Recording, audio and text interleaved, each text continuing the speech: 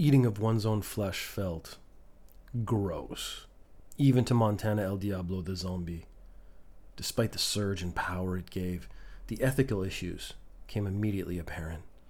Looking around, Montana El Diablo saw other zombies grasping and taking small bites of each other, momentarily ecstatic. Montana El Diablo had a rush of a different kind in that moment. The rush of moral superiority. The decreased functions of the zombified brain made the more simplistic emotions explode in a way that made not doing something feel like a Herculean effort in the face of a homogeneous, ignorant opponent. Montana El Diablo the zombie said. The ability to form words haven't been lost, yet the communication still occurred. The understanding of tone, condescension remained.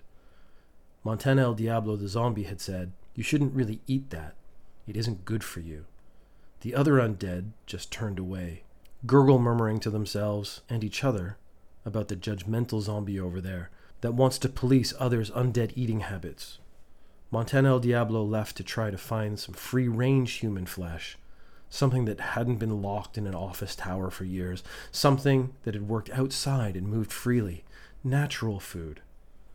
Time had lost meaning since Montana El Diablo the zombie had been infected, the city had dropped away, and Montana El Diablo the zombie shuffled, sometimes making a low moan, seeking a place where ethically raised and cared for human meat that suited his delicate palate and promised additional health side effects. Occasionally, Montana El Diablo the zombie would come across zombies in small packs. Having no humans to be found, they fell on each other, usually smaller or weaker zombies.